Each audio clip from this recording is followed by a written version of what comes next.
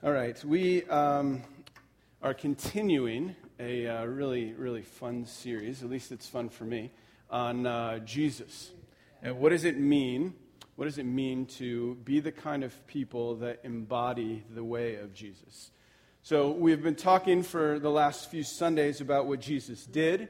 We've talked about the ways in which he is modeled, what it means for us to live in a way of being like Jesus and copying him. And for this morning, what I want to do is turn to a particular text that I think is a bit more obscure, a text that probably is often overlooked in the Scriptures, one that maybe even you've perhaps been tempted in some way to bypass, to look over, to just kind of move along. And specifically, it's found in three particular places in the Gospels. If you would, turn with me to Matthew chapter 19. And what we're going to do is look for a few moments at the text where Jesus welcomes the children. He invites the children to come to him. And I want to read it in all three of its renderings in the Gospels. Starting in Matthew, it says in verse 13, "Then children were brought to him that he might lay hands on them and pray. The disciples rebuked the people, but Jesus said, 'Let the little children come to me, and do not hinder them, for to such belongs the kingdom of heaven.' And he laid his hands on them and went away." If you turn over to Mark chapter 10, Mark chapter 10, verse 13, we also have another rendering of this passage. It says this, "And they were bringing children to him that he might touch them, and the disciples rebuked them. But when Jesus saw it, he was indignant and said to them, 'Let the children come to me, do not hinder them, for to such belongs the kingdom of God. Truly I say to you, whoever does not receive the kingdom of God like a child shall not enter it.' And he took them in his arms and blessed them, laying his hands on them." And then in Luke chapter 18, we see it again, starting in verse 15. It says this, "Now they were bringing even infants to him, that he might touch them. And when the disciples saw it, they rebuked them. But Jesus called to him, saying, 'Let the children come to me, and do not hinder them, for to such belongs the kingdom of God. Truly I say to you, whoever does not receive the kingdom of God like a child shall not enter it.'" Now this is a section of Scripture that I think the church has often overlooked, bypassed in light of many other captivating stories in the Gospels.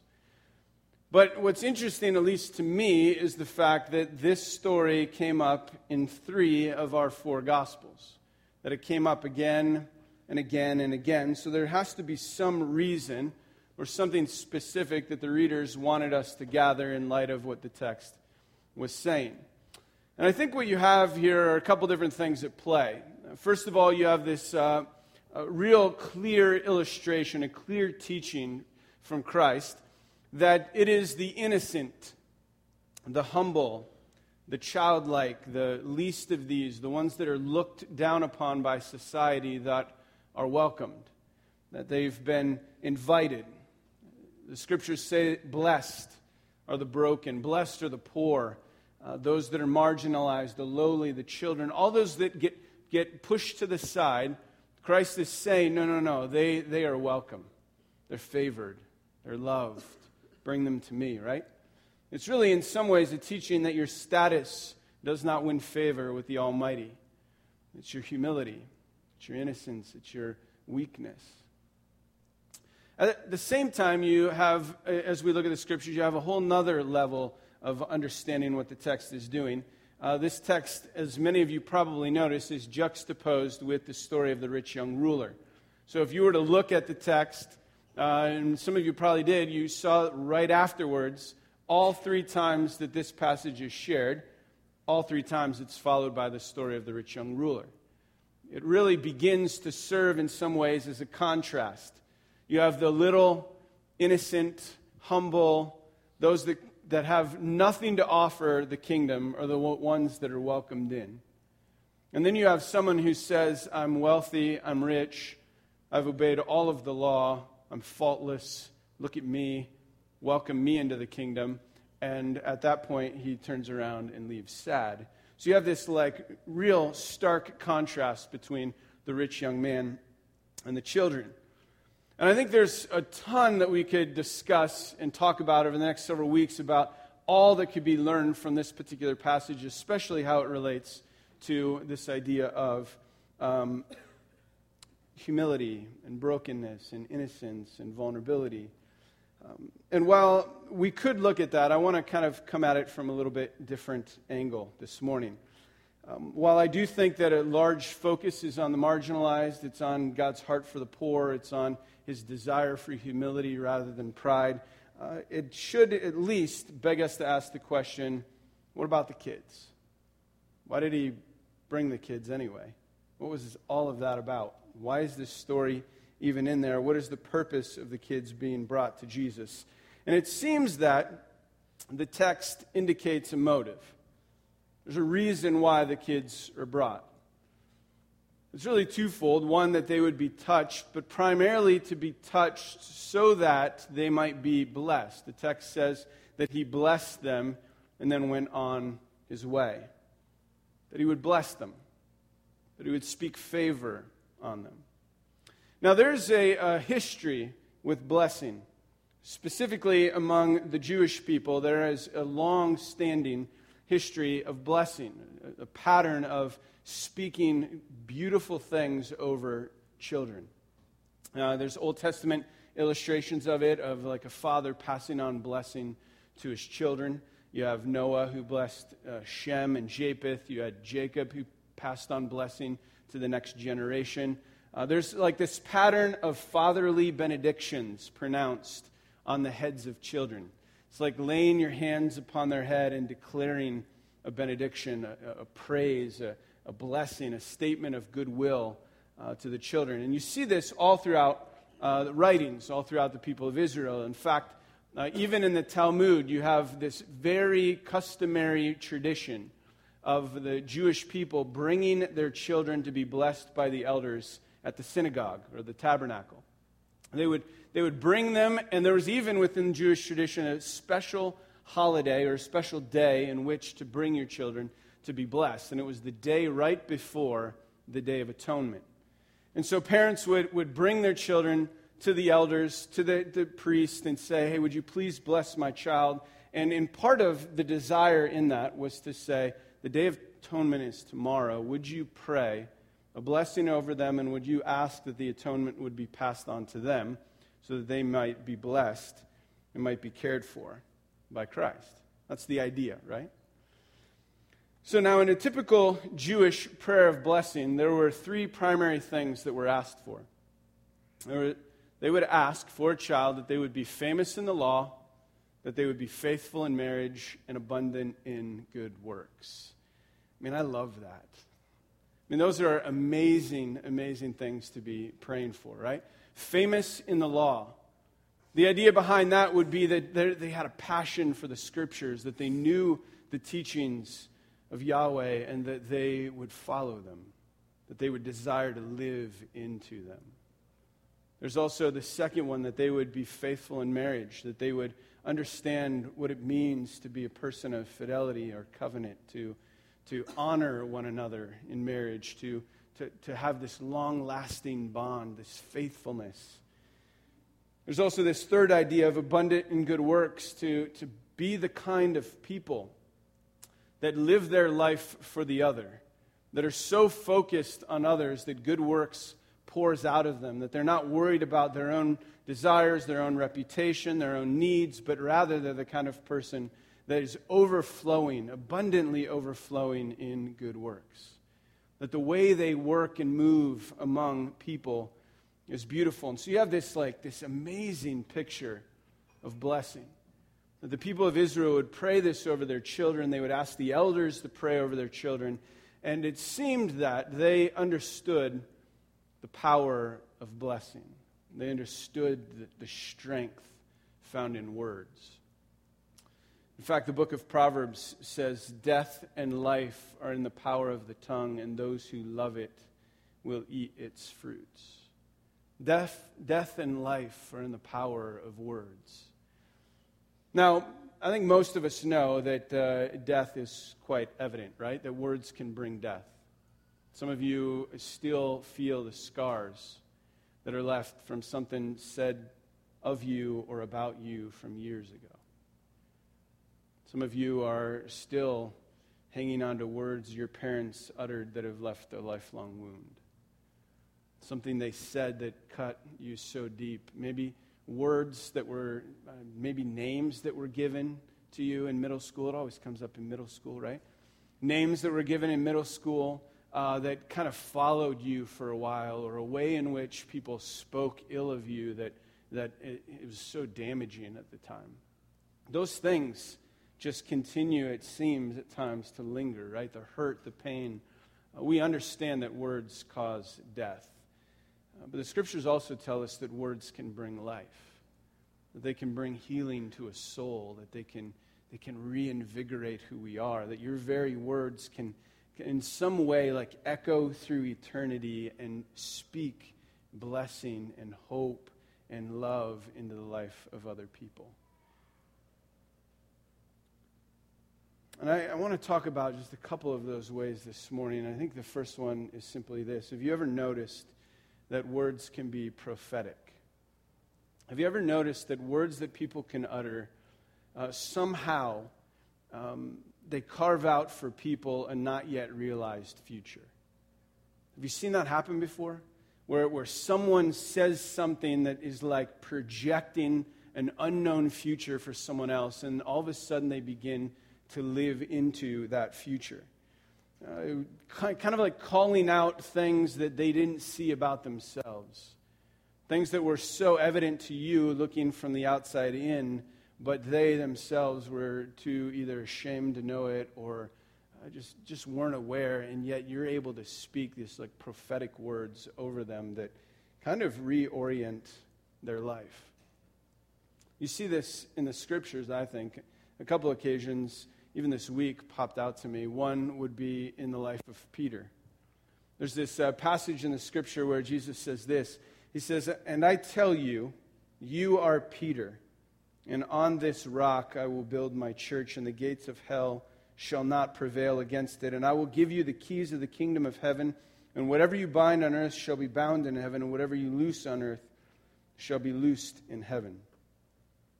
I mean, he's talking about Peter, right? Peter.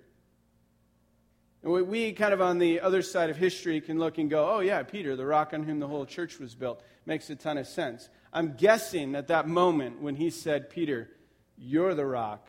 You're the one I'm going to build the church on. The other disciples are like, say what?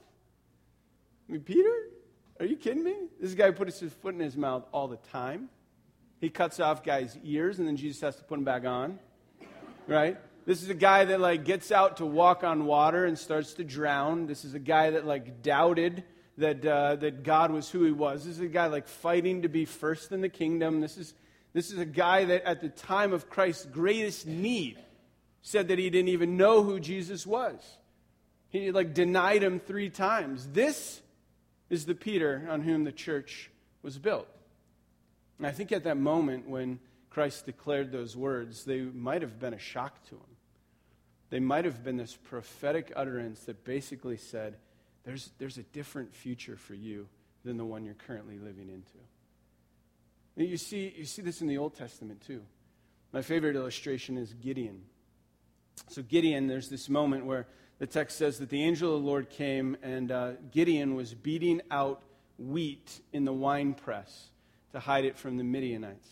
And the angel of the Lord appeared to him and said to him, "The Lord is with you, O mighty man of valor." I love this, right? So Gideon is in a wine press, typically for squishing grapes, right? It's kind of below ground. You stomp on them, and then there's this whole system they have set up.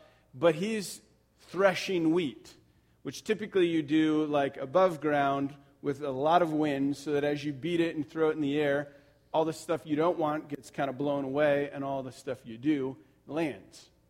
It's kind of like a filtering system. He is in a hole in the ground, beating out wheat so nobody will see him. He's hiding. He's scared. And into that context, this angel comes and goes, "What's up, mighty warrior?" Right? You're like the man. You are a man of valor. You're going to accomplish amazing things. And at that moment, he probably didn't feel that way. He probably was doubting. He was scared. If you read the context, he even, when he was chosen, is like, "Yeah, not me. I think you got the wrong guy. My family is a really weak family, and of my family, I'm the weakest of the family. Look at me." That's what he said. And God's like, "No, it's you." And then he's like, "Okay, well, great. There'll be like an army of 1 million people behind me, right? No, we'll give you 300 guys. Go for it," right? This is a guy that had no future, no projected idea of being a mighty warrior, and yet God walks into that situation and says to him, no, there's a different future for you.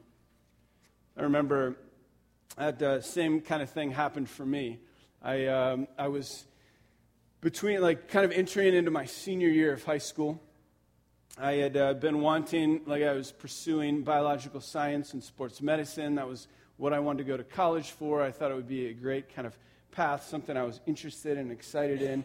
And right along that same time, I felt like God impressed on me that that's not what I was supposed to do, but instead I was supposed to go into vocational ministry.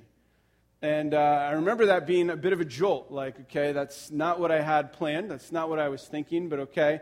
So I started switching college choices, immediately started looking elsewhere. And around that same time, I grew up in a youth group that didn't have a youth pastor. We had parent volunteers, and it was a great little youth group.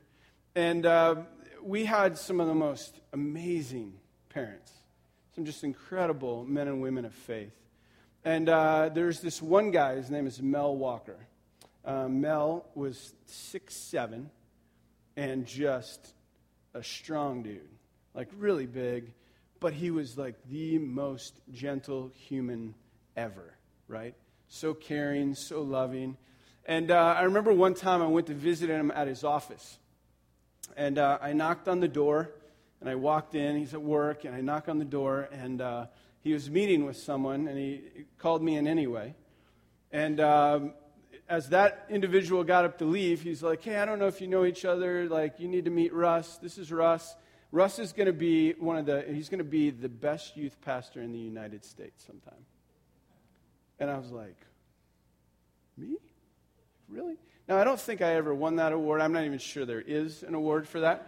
But in that moment, he spoke things about me that I didn't even believe about myself. There was no way. This was like a change of direction for me anyway, and to believe that someone who was amazing at what he did would communicate that about me was kind of like, wow. He was speaking words of blessing. He was prescribing in some ways a future for me. And it was prophetic in a sense. I think we have an opportunity with our words to be prophetic, to reimagine a future for someone, and to hear from the Spirit and then encourage them with what's heard. Here's a second way. I believe that words can give life by highlighting the beauty and the image of God in others. What I mean by that is this, that words can kind of pick out or bring attention to the ways in which God is alive in someone else. They can highlight or point out image-bearing qualities that particular person possesses. They're a way of speaking into or seeing something and just acknowledging it in another person. And part of me wonders if on that particular day when all the children are coming and they're all asking Jesus to bless their kids, if what they wanted in some way was for him simply to say that here's what I see in you. This is the ways in which you demonstrate the image of God to everyone around you. And kind of highlighting each child in the ways in which they're unique and beautiful. And now this would have been a very familiar thing for the Jewish people as well, right? And in fact, part of their weekly practice was to gather and to have a time where they would give blessing over their family. So each week at the beginning of Sabbath, there was a particular meal that would be had, and the whole family would gather. And at the Sabbath meal, right before they kind of went into a time of ceasing creativity, ceasing activity, ceasing work, they would kind of sit down, and it was like this reorienting time as a family around the table.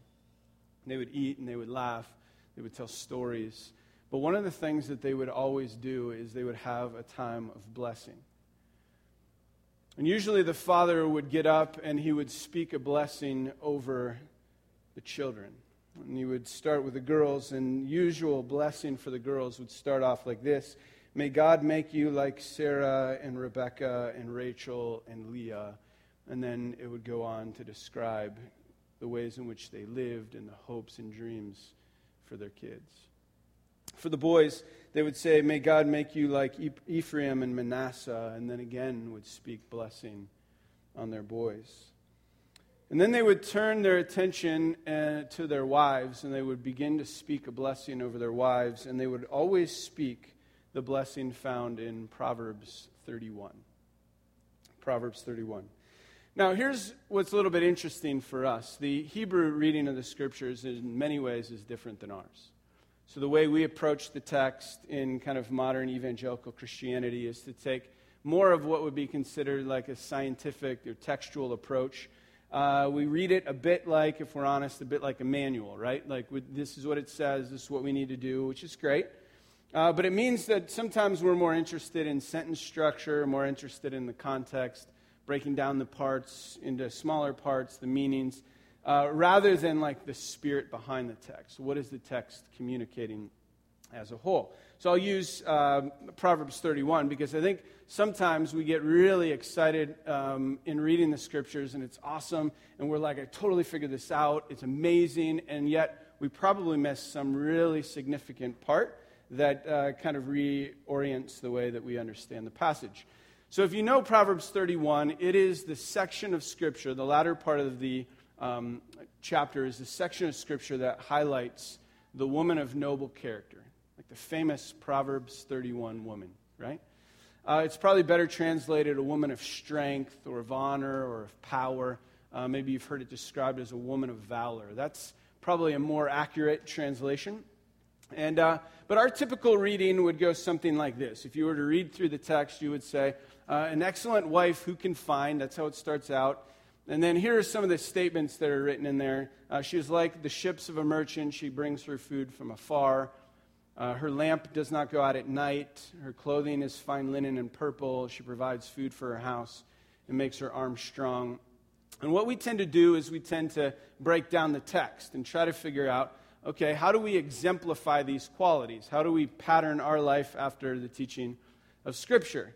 And which is an excellent thing to do. And so we start and we go, okay, she brings her food from afar. Like, does Safeway count? I mean, like, should I skip Safeway and drive off to Costco? Is it a little further away? What does that even mean? Okay, her lamp does not go out at night. What happens if she falls asleep before the kids do?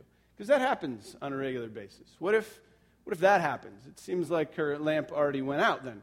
I don't think she even owns anything purple. So we probably need to get on that. Like, start shopping and get some purple items, linens, which seems weird, but we'll do it. Drapes or something, we'll put them on. And does she provide food for the house? Yeah, she has strong arms. But you got to be careful with that one, right? Because you can't be like, man, honey, your arms are huge. That's. I mean, I don't mean huge, like thick. Oh, I don't mean thick. I mean, you see, there's problems all over if you start saying things like that, right? And so you start to go, okay, maybe it's not like a manual. Maybe there's points behind each of those ideas, but maybe there's like a way to understand it even in a more broad sense. Perhaps we've kind of missed the point.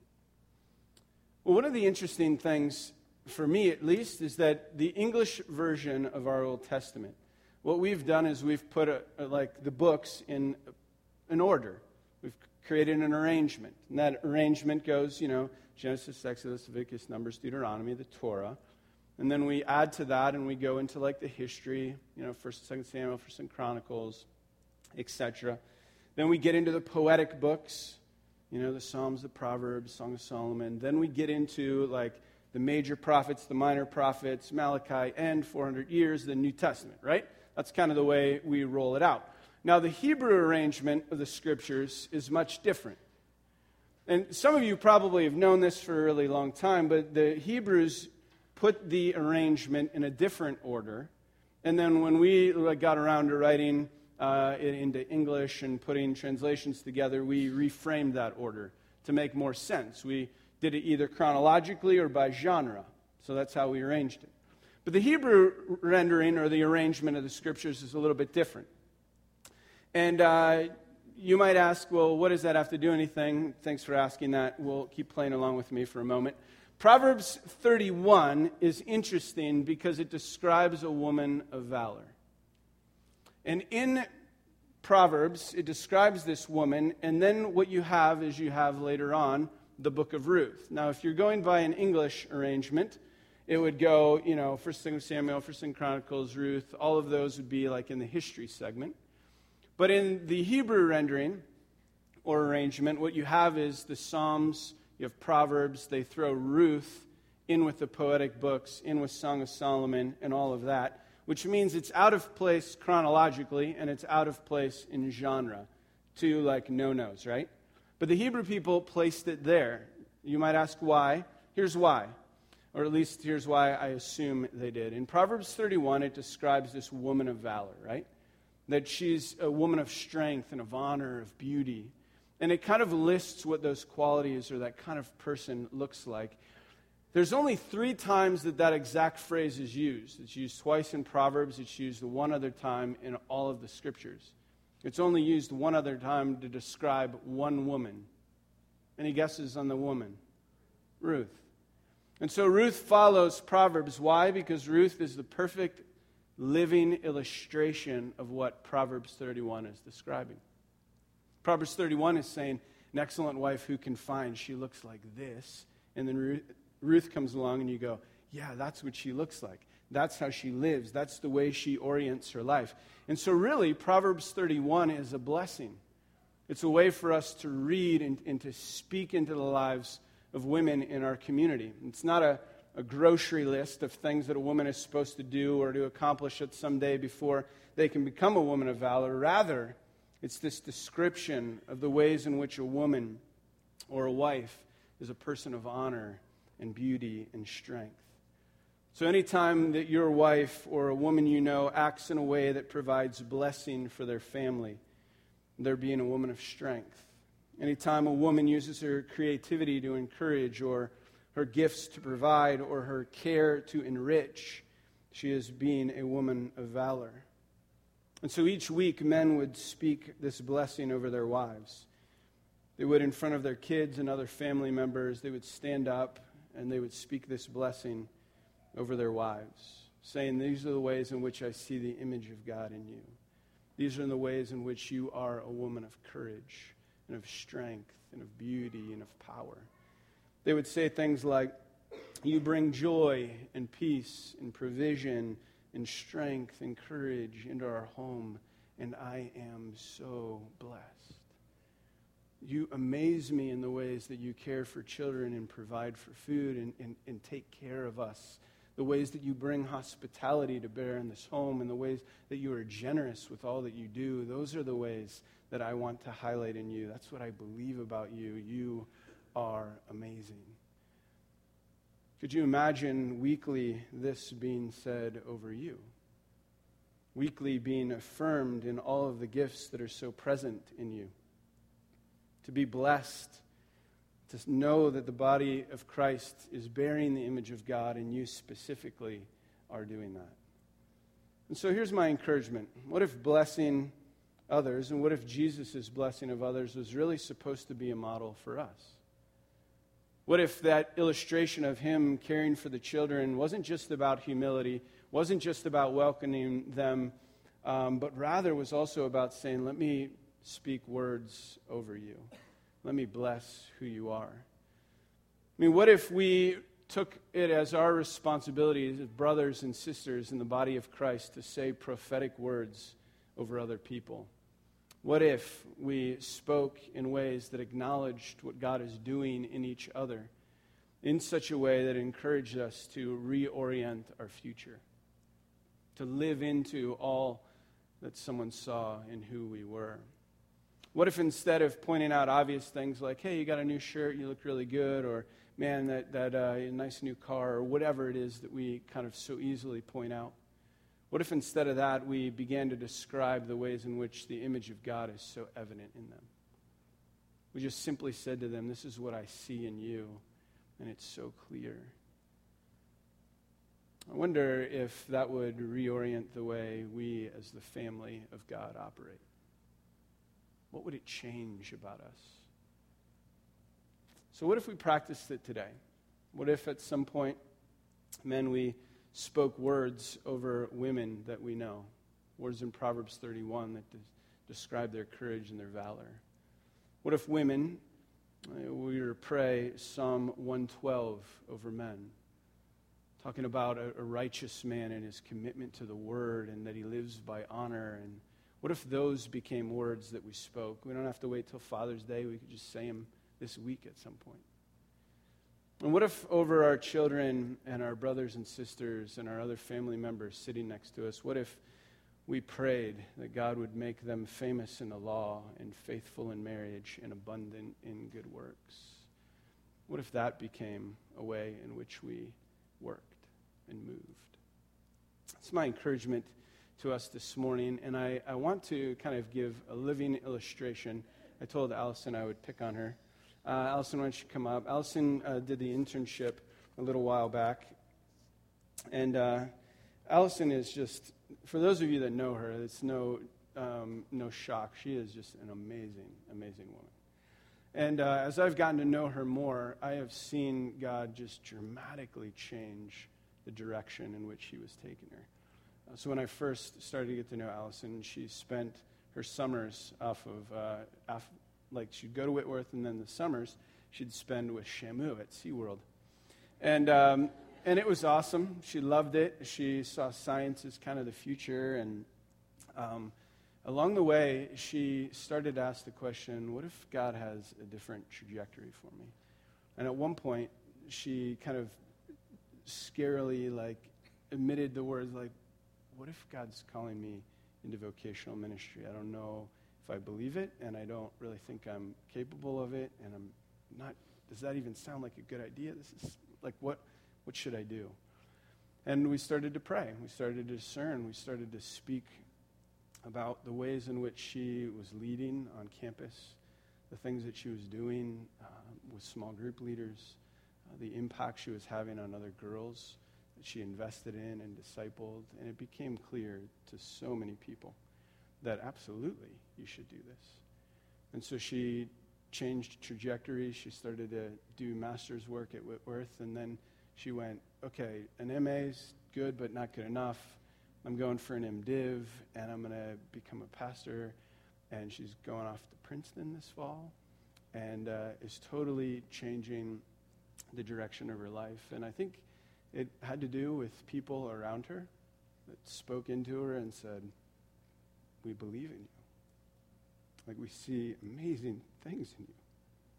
We know you're capable, all these things that I think God reveals to us and asks us to share. And so my encouragement to you would be to share those. Talk to somebody. Describe the ways in which the image of God is so evident in their life. And maybe even speak prophetic words over them that reorient their future.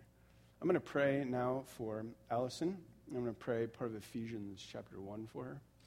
And then I'll just pray a benediction over us as a community. God, we, again, are sad to see Allison take off and to leave, to spend the summer working at a camp, and then to go this fall to Princeton and study. But we're also thrilled. We're thrilled for the kingdom, thrilled for the ways in which you're going to use her, the many ways that you've already blessed her and used her here. And so, God, we as a community are behind her. We sense your calling in her life. We are committed to helping and supporting her in this journey. And God, we ask that the eyes of her heart may be enlightened in order that she may understand the hope to which you have called her, the riches of your inheritance in the saints, and then your incomparably great power for her who believes. God, may you invest those things into her life in ways that will change her experience at Princeton and beyond. May you use her, give her confidence in her giftings. May you prepare a space for her in ministry when she graduates. And God, may we be able to someday look at this journey and continue to look at it and marvel at the way you work in us. And God, for New Community, I ask that you would bless us, keep us, that you, Lord, would make your face shine upon us and be gracious to us. I ask that you would turn your face toward us and that you would give us peace. And we pray this in the name of the Father, the Son, and the Holy Spirit. And all God's people said, Amen. You are dismissed. Have a great day.